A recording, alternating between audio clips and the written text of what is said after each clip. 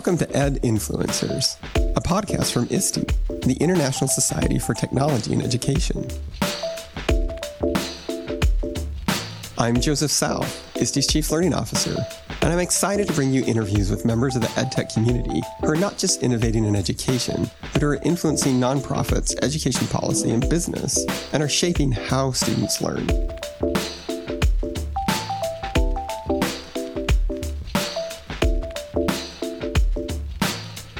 Set your team up for success with ISTE's professional learning resources, including ISTE-U courses, ISTE books, and ISTE certification for educators. These diverse, high-quality resources focus on the most critical topics in EdTech, like computational thinking, digital citizenship, and AI.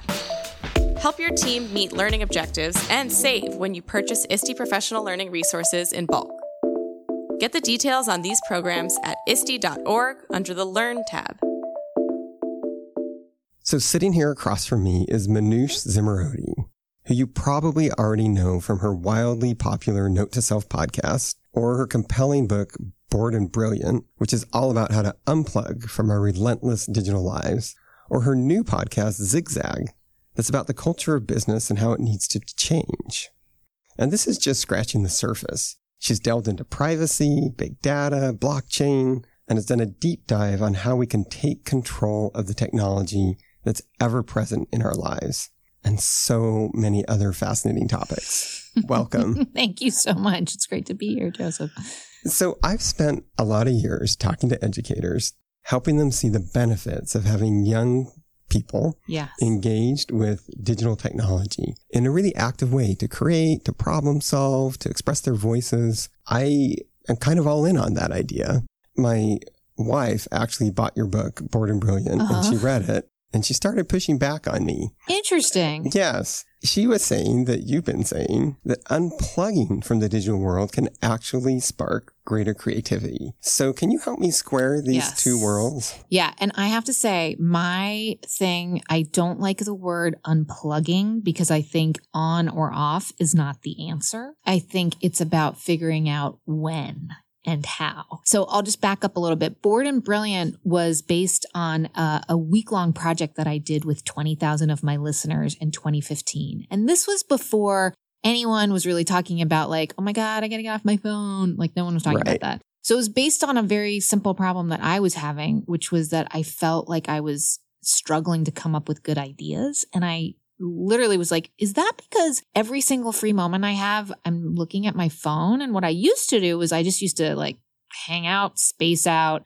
I don't know, allow my mind to wander. And it was just those cracks in the day that I started to think, well, that maybe there's something important happening there because the minute I feel bored, I now look at my phone. What's happening in that? And so for me, this is the wonderful part of being a journalist. You can go find out. So I talked to neuroscientists and cognitive psychologists who told me that actually we're at this amazing moment where we're starting to understand what happens when our minds begin to wander, when you get bored and you ignite a particular network in your brain. It's called the default mode. And it is in the default mode that we do. So this is like when you're folding socks, like forever, or like vacuuming or just lounging around like we never do anymore. But anyway, in the default mode, we do some of our most original thinking. We do problem solving. We do something called autobiographical planning. I'd never heard of this before. Neither have I. Right. It's really cool. It's like time traveling in your life. You look back at your past. You take note of the highs and lows. You literally tell yourself a story of how you got to be here right now.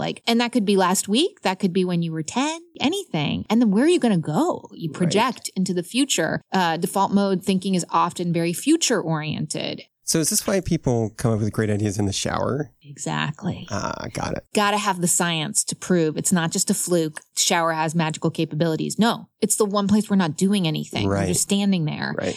And then we lose track of time, right? Like we just kind of float around in our mind. So anyway, default mode, extremely important brain function, different than meditating, very different neural network. So for me, it was asking my listeners, are you feeling the same way? Do you think that for 1 week, we could experiment with ways to get our brains into the default mode more often? for those who did take part, it was because we wanted to change our digital habits. We felt that that was the thing that was impacting us or keeping us from enjoying what most people think is not good, right? Like when I was growing up, it was like, oh, only boring people get bored. Right. So you assume being bored is bad. Therefore, being distracted by your phone is good, right? Yes. I spent a lot of time trying not to be bored. So here we are, and we spend so much time on our phones. And this is my thesis, which is that we've started to get to a point where basic human states like boredom or eye contact or reflecting on something we've read or long pauses in a conversation, things that we've taken for granted as adults, we suddenly are seeing that the technology doesn't prioritize those things. And so we have to make space for them. And it feels really weird. It's like the negative space in our lives, we need to name it and go there. So and value it. And value it. Exactly. We have to change the way we think of the language. So I had one teacher who told me that his 7-year-old, after they like talked about whatever, I don't think the kid read the book, obviously, but like talked to his dad. And he says that his kid now, when he goes to take a bath, he says that he's heading for the default mode, which is great. If that's what, like use language as it feels productive to you. And so I really want to be clear that the message is not tech bad, humans good. No, it's when is the tech serving you? When is it helping you be creative? When is it augmenting you, which is what it's supposed to do, not when is it taking over your very wonderful human capacities. Yeah, that makes sense. It's comforting that it's not an online, offline divide necessarily. Agreed. More about where your mind is. Yeah, totally. That's a good point, actually. I hadn't really thought of it that way because you could come up with something amazing while you're spacing out that requires executing something online, right? Like that's totally legit. I just feel so jealous of kids these days who now have these amazing tools at their disposal. And like for me, it was like this stuffy computer science classroom. Yeah, I can remember when I took computer science, we learned how to make dot matrix printer print checks. Nice. It was not awesome. Yeah.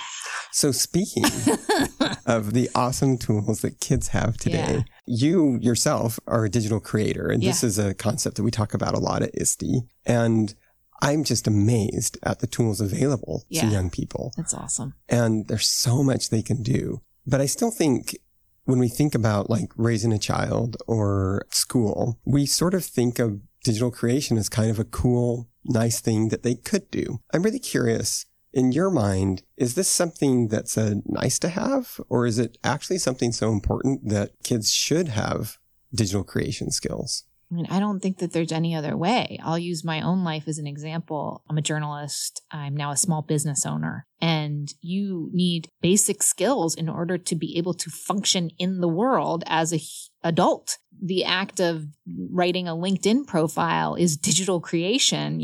How do you craft sentences that are compelling? How do you tell the story of your experience? How do you present yourself to the world? That is digital creation. I think a lot of, this is the great side of social media in some ways. I think a lot of kids are learning how to condense and present information very quickly. And I worry they lose some of the nuance, obviously, but let's look at the bright side for now, that there is this ability to represent yourself in a certain way or to be creative very quickly and efficiently and use those tools very quickly. The nuance part, I think, is very important. We can get into that later. I think I set up my own business with my co-founder a year ago, and immediately I was like, I'm the IT department. You know what I mean? Like we had G Suite and Asana and Slack, and the list just goes on and on and on of like our stack essentially to be a small business person. And my lovely mother was like, I wouldn't be able to do this. It would be very hard for anyone over a certain age who didn't have that basic knowledge to be able to exist as an entrepreneur. Yeah, it actually makes me think when our parents, or maybe our parents' parents were young, they had to learn all kinds of skills, right? Especially if they were on a farm or, out there, even if they just had a family garden that actually sustained them. Yes. They didn't just go to school and then to college. They had a wide variety of really hands-on skills. Yeah. And in a really interesting way, it feels like it's coming back around. You mean in terms of valuing that ability to do that? Valuing that ability and actually I'm, in my mind, needing to be able to do more than just schoolwork, if that makes sense. Right? Like we have to be able to craft our own tools. Yes. And accomplish our own work in ways that maybe other people have sort of done for us. That's interesting. I feel conflicted about that. Like my third grader had to do a PowerPoint and she was loving it. She was putting cat pictures in there and like funny transitions and different fonts and really enjoying it. And part of me was like, this is great. Like she's learning to tell a story through pictures and present multimedia, and all those things, right? On the other hand, I'm like, really? My kid's in third grade. She has to make a PowerPoint already. Let's hope that this is not the beginning of the rest of her life making PowerPoints, right? Because we all know as adults how like tedious that can be. Sure. So I feel super conflicted about right time, right place. Would she have been better off spending that afternoon like writing an essay or drawing pictures? Yeah. She might have. It's a great question. I'm not sure. I don't I don't know that we know that answer yet. No. It's interesting times we live in. Yeah. And I think is where we have a particular responsibility in that we're at that crucial moment where we finally have enough data right. and that like the technology's been around, like social media's been around for a while now. The smartphone's been around for 12 years. And I think you see it across the board in terms of parents feeling ambivalent. You see it on Capitol Hill where lawmakers are like, crap, we need to get involved in this. Is it regulation? Is it privacy policy? Is it antitrust measures? The list just goes on and on and on. You see it with teachers trying to figure out what their role or responsibility is in this. You see it with kids like wanting to be rebellious in some ways, but also in other ways, really enjoying, and rightly so, some of it. We're at an amazing crossroads, and I'm enjoying trying to help steer it, I hope, in a more humanitarian direction. That's the most important thing, I think. So when it comes to teachers, in your mind, given that there's things we just don't know, what aspects of technology would you encourage them to embrace? And what aspects might you suggest they be cautious about? Yeah, I don't I'll give you an example. The one-to-one stuff, I'm not a huge fan. I think one of the most important things that kids get out of being in school is social emotional skills. And they offer at my middle schooler's school, one of the math classes is it's headphones on 1 to 2 hours a day. And it's a pilot program. I said, no, I don't want my kid to be in this pilot program. He's going to have to be staring at a screen for a lot of his teenage and adult life. This is the key moment where he, as an 11-year-old, figures out how to interact and present his ideas to the world, not to a screen. I feel very strongly about that. And you're not the only one. There's a lot of parents who feel that way. Well, it was weird. Like I went and talked to a teacher in the hall, and they were like, yeah, we're not all into it either, but we got a big grant. And I was like, oh, all right. Well, you should tell people that, It wasn't presented as a choice to the parents. I mean, I'm a tech journalist, and I went and said, I'm not okay with this. Right. So. And you have the voice to do that. Yeah. I also know a lot about it. So I have an opinion. Nobody said to these parents, it's a pilot program. We don't know if this is good or not. It's a pilot program. We got this grant. Our school is very lucky to have been chosen for it, blah, blah, seen as an absolute positive. That I think is where the problem is that we've gone forward with technological innovation, assuming that the positive is the only sole reason to go forward. And that is the truth. But as we've seen, we have to also think not just who is this helping, but who could it potentially be hurting? We just have to move a little more cautiously. Yeah. So I think that's really interesting. And I think you point out a fundamental weakness in the way we talk about technology in schools, because just that phrase one-to-one is literally talking about the availability of a device. Yes. It's not saying how it's used. It's not saying whether two kids are using it together to collaborate around an art project. It's not said. It's not in the phrase. Yeah. Where you experienced is somebody saying one-to-one to us means kids sitting alone for 2 hours with headphones on. Yes. And so you're like, I'm against one-to-one. Yep. But in my mind, I think you're against the way those devices were used. In that particular instance. Right. Where it's potentially the same device, and I don't want to put words in your mouth, but could have been used in another way that maybe you would have felt good about. And it is being used in other ways that I feel good about in the school. You know what I mean?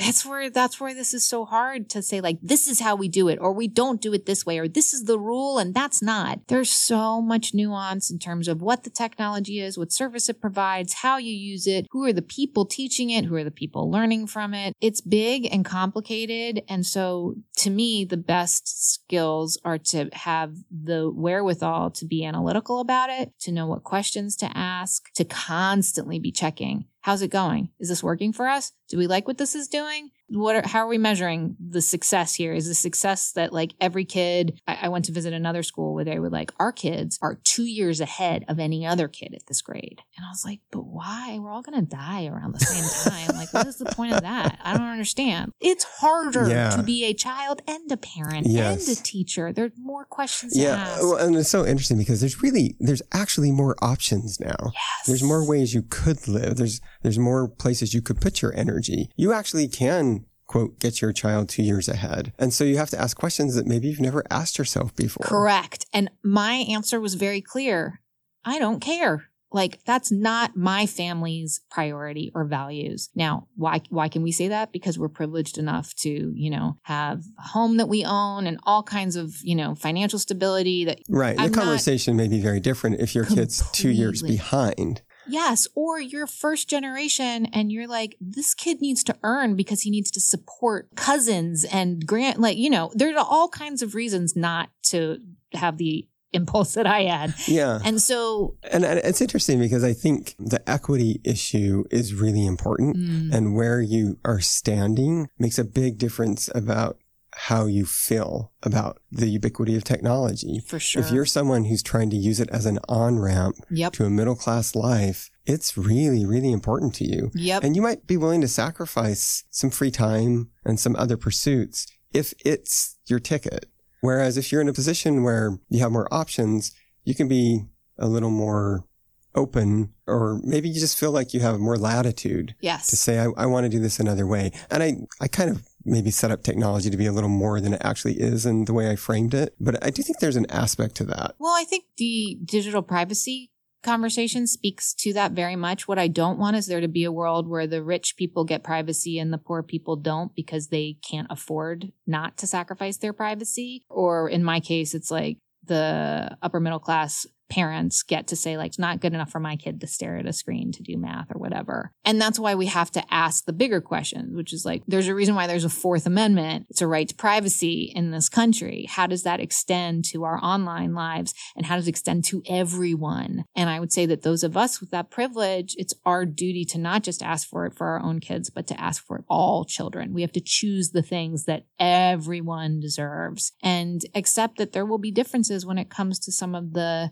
smaller choices maybe, but the overlying values have to be decided right now. And that, I think, is where our country is at. It's an amazing moment. It is. And like, we're establishing the architecture that could be in place for a long time. It's crazy, right? It is. So, I mean, wow. Yeah. Right. Well, and at ISTE, I feel a huge responsibility here. Good. And on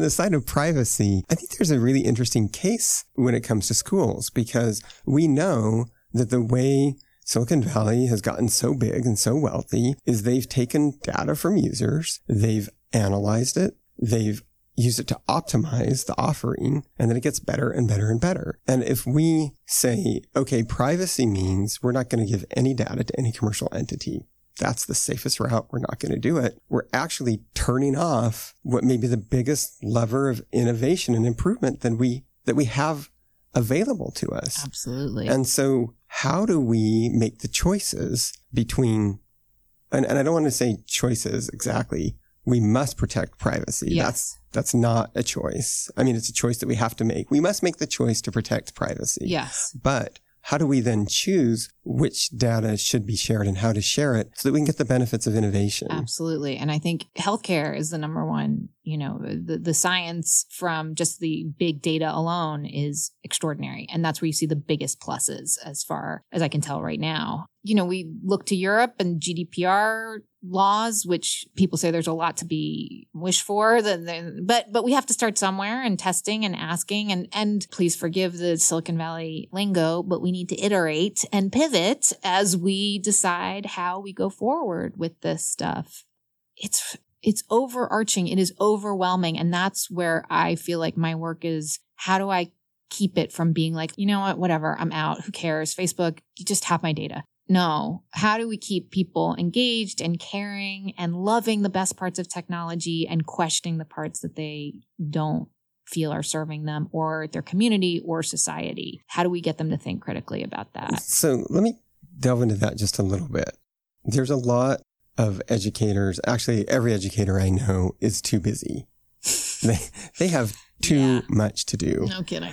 And they're really just drowning in it all. And I'm wondering if you have any suggestions for them for how they can just regain some of their own mind share. And I know you talked a little bit about this earlier, but what would you say to an educator who's just like, it's just too much? I have great news for this educator. Great. And by the way, educator, I am grateful to you for choosing to be an educator. Thank you.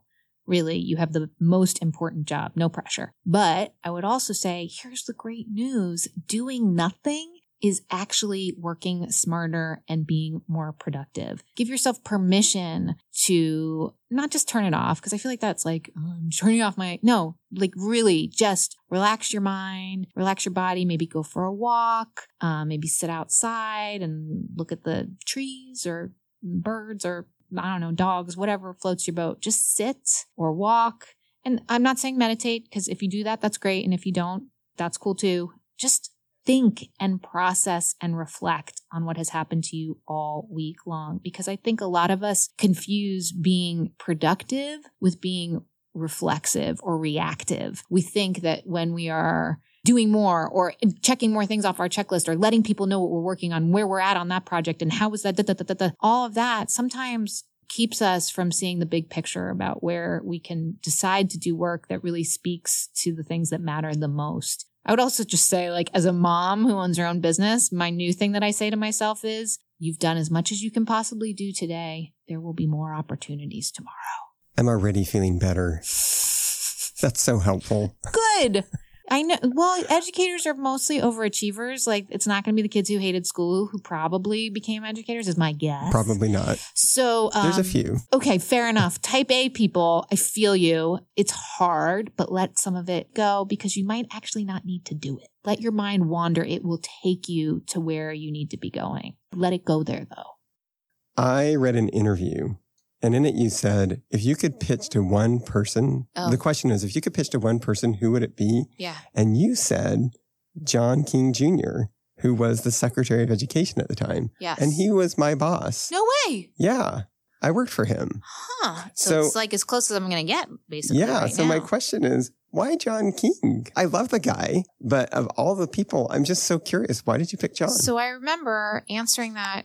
When that question was asked to me, it was at a point where a lot of the things that I was researching about technology's effects on learning in the classroom, on human development, on brain plasticity, all that stuff was not really being talked about in classrooms. And I felt like it was really important that it was like the secret question that everyone was asking themselves, like at home, like, is it cool that we're like on phones and laptops all the time? Is it good to teach kids like this? Isn't it? And here we are. And I think those questions are being asked. And I think ISTE is leading the way in terms of trying to figure out how do we create structure for teachers who are overwhelmed all the time? How do we turn our students into critical thinkers about technology, into good digital citizens? How do we make sure that our human rights are reflected both offline and online? So I think at the time I was like, we got to figure this out. And now here we are, and you guys are doing it. So That's exciting. By the way, John King is one of the best leaders I've seen in really understanding digital learning and where it really fits. So I don't know if you knew it, but you made an awesome choice. Oh, thank you. Well, are you going to have him on your podcast? That's a great idea. It is a good idea. Stay tuned. I look forward to listening to that. So we're almost out of time, but I just have been thinking a lot about storytelling and how powerful it is to know your own story, to own your own story, and to tell your own story, and how that can help you advocate for yourself and for your values. And you are a person who's had a lot of experience and that I admire as a storyteller. Thanks. That's nice. And I'm just curious, what suggestions might you have for educators who are trying to find their voice to tell the stories that matter to them?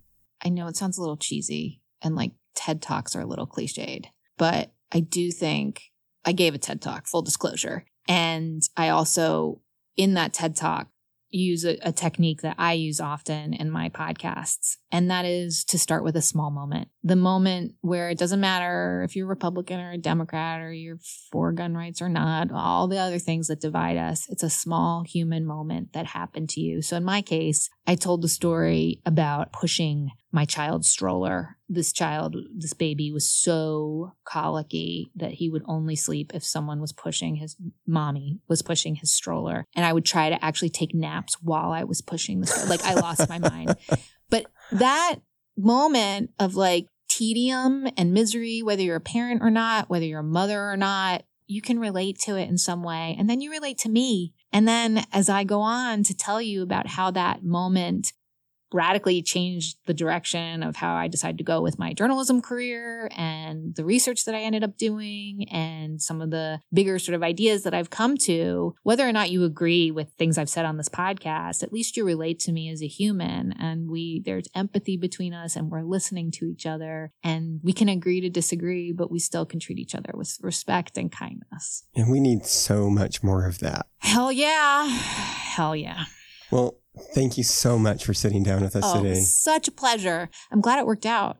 Me too. The audio engineer got stuck in the elevator before this. That is going to be the best story ever as soon as he gets over the trauma of it. I look forward to hearing it from him. Thank you.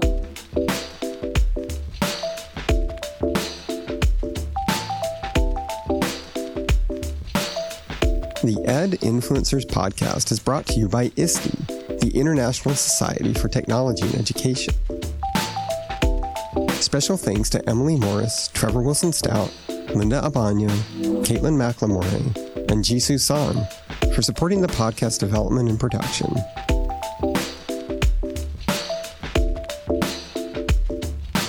Reaching your district's goals is streamlined with ISTE's professional learning resources. With ISTE U, ISTE Books, and ISTE Certification for Educators, your team gets top-notch PD on critical EdTech topics like the learning sciences, open educational resources, and future-ready librarianship. Achieve your district's goals and save when you purchase ISTE professional learning resources in bulk. Get the details on these programs at ISTE.org under the Learn tab.